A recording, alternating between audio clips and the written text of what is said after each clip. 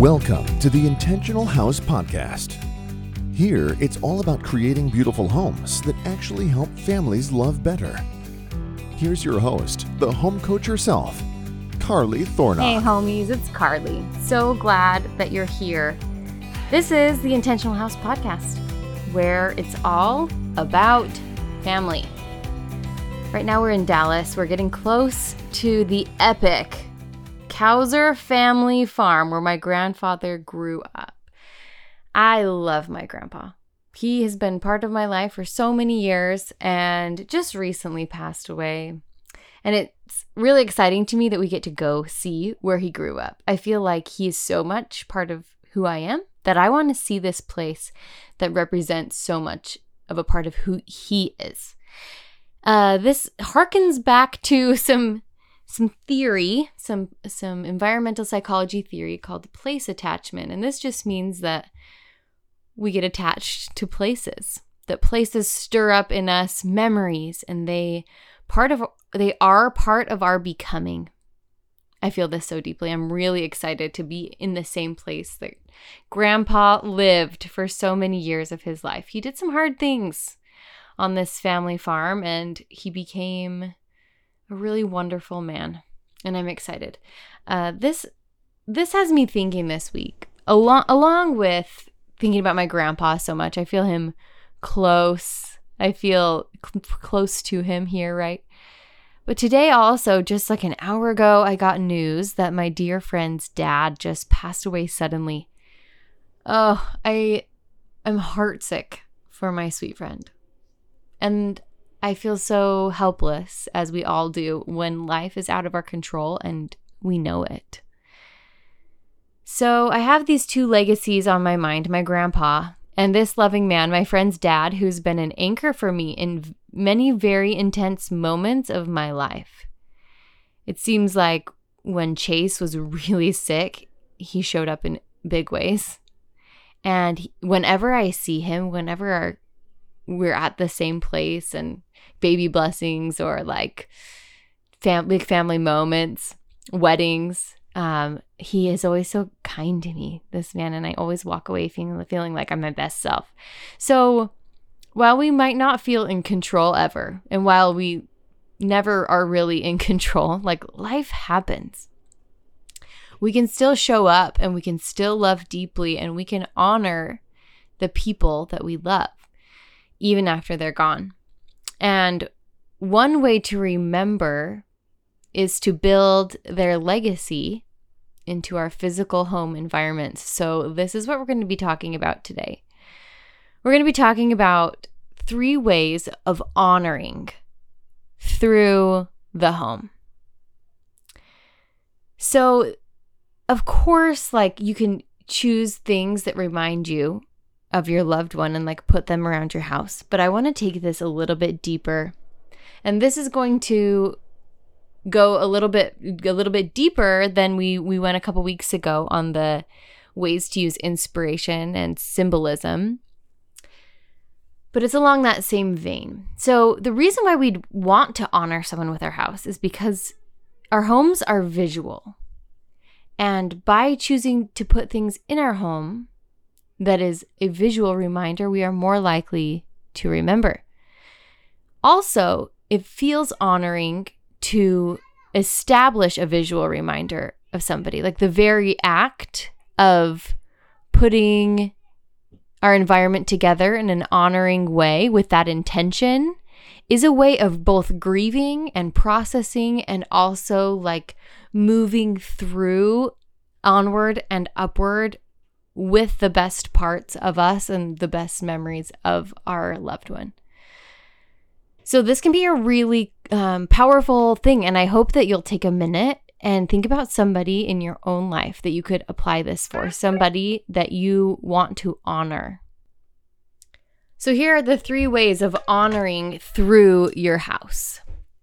Number 1, choose something of theirs to use every day. This is something that will be used, that will wear out, and that you will interact with every day. So you can always like refinish the thing, but the point of having this first honoring tangible item is for you to interact with it every day and to be able to remind yourself, especially when you're freshly grieving, not that the pain really ever diminishes when you miss somebody, but when you're first wanting to hold a loved one close and you can't anymore, you can have something of theirs to just be with you. It's a holding space token. It's not about what the thing is. It's not whether it's beautiful. It's not whether it's useful. It's not whether it's their favorite thing or like if it has to be the heirloom thing. No, this is just your personal thing to be close to your loved one.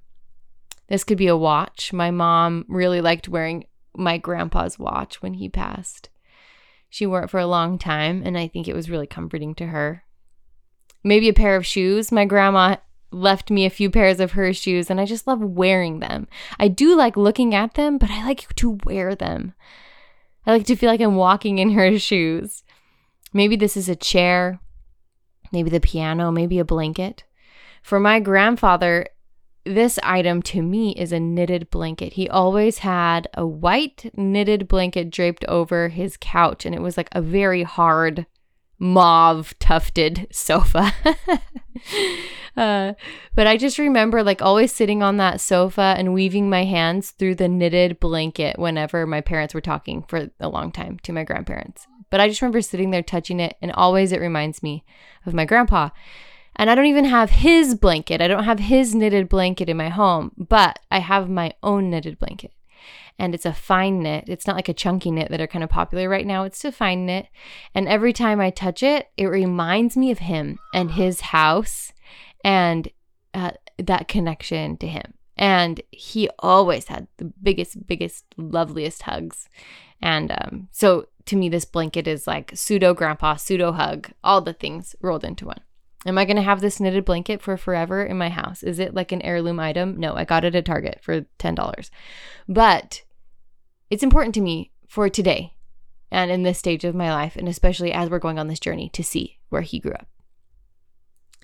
Number 2, use one, maybe two beautiful items to cherish that remind you of a specific character trait you loved. For instance, I loved that my grandpa loved everybody else. He just had a big love. And he always said, garden seed. When he was listening to you and you told him a story, he would always just exclaim, garden seed. And you never knew if he was really amazed by what you said or if he just didn't understand. And it didn't really matter. He would always say, well, garden seed, to show that he's listening to you. My cousin Shara is a beautiful artist, and she made this really great typographic piece that says garden seed, and I'm having it printed to hang in my home. So this is a way, to me, yes, it reminds me of grandpa, but it's a very specific part of grandpa that I loved, and that was his love. Whenever I see this garden seed, I feel his love, yes, but I'm also inspired to be that kind of love, to be that kind of listener. Number 3, third way of honoring somebody through the things you choose in your house. Consider who you think they wanted you to be.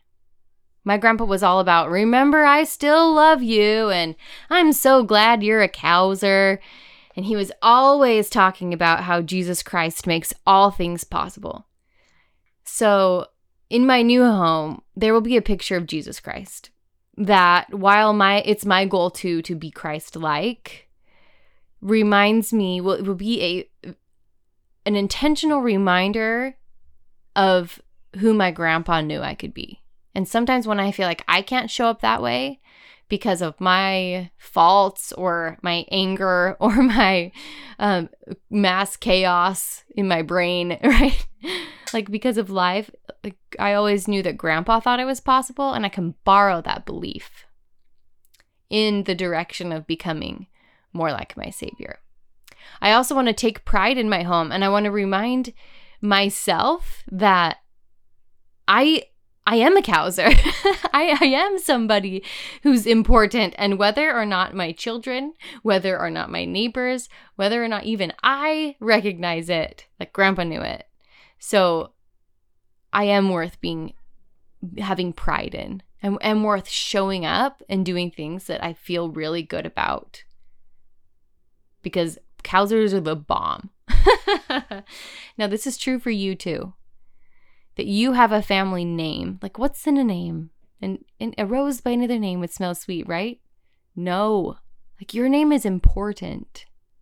It's you. It's your family's heritage. It's who you stand for and what you stand for.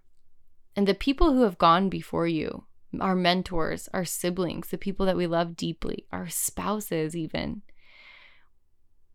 they are part of our name. And so by using our name in our decoration somehow, using that very potent form of identity to remind ourselves like who we are at the deepest level. For me, this is my relationship to God. And who we are at a family level is such an anchor when things get crazy. All right, just a short one for you today. Things to think about, short but deep. I hope you have a wonderful week.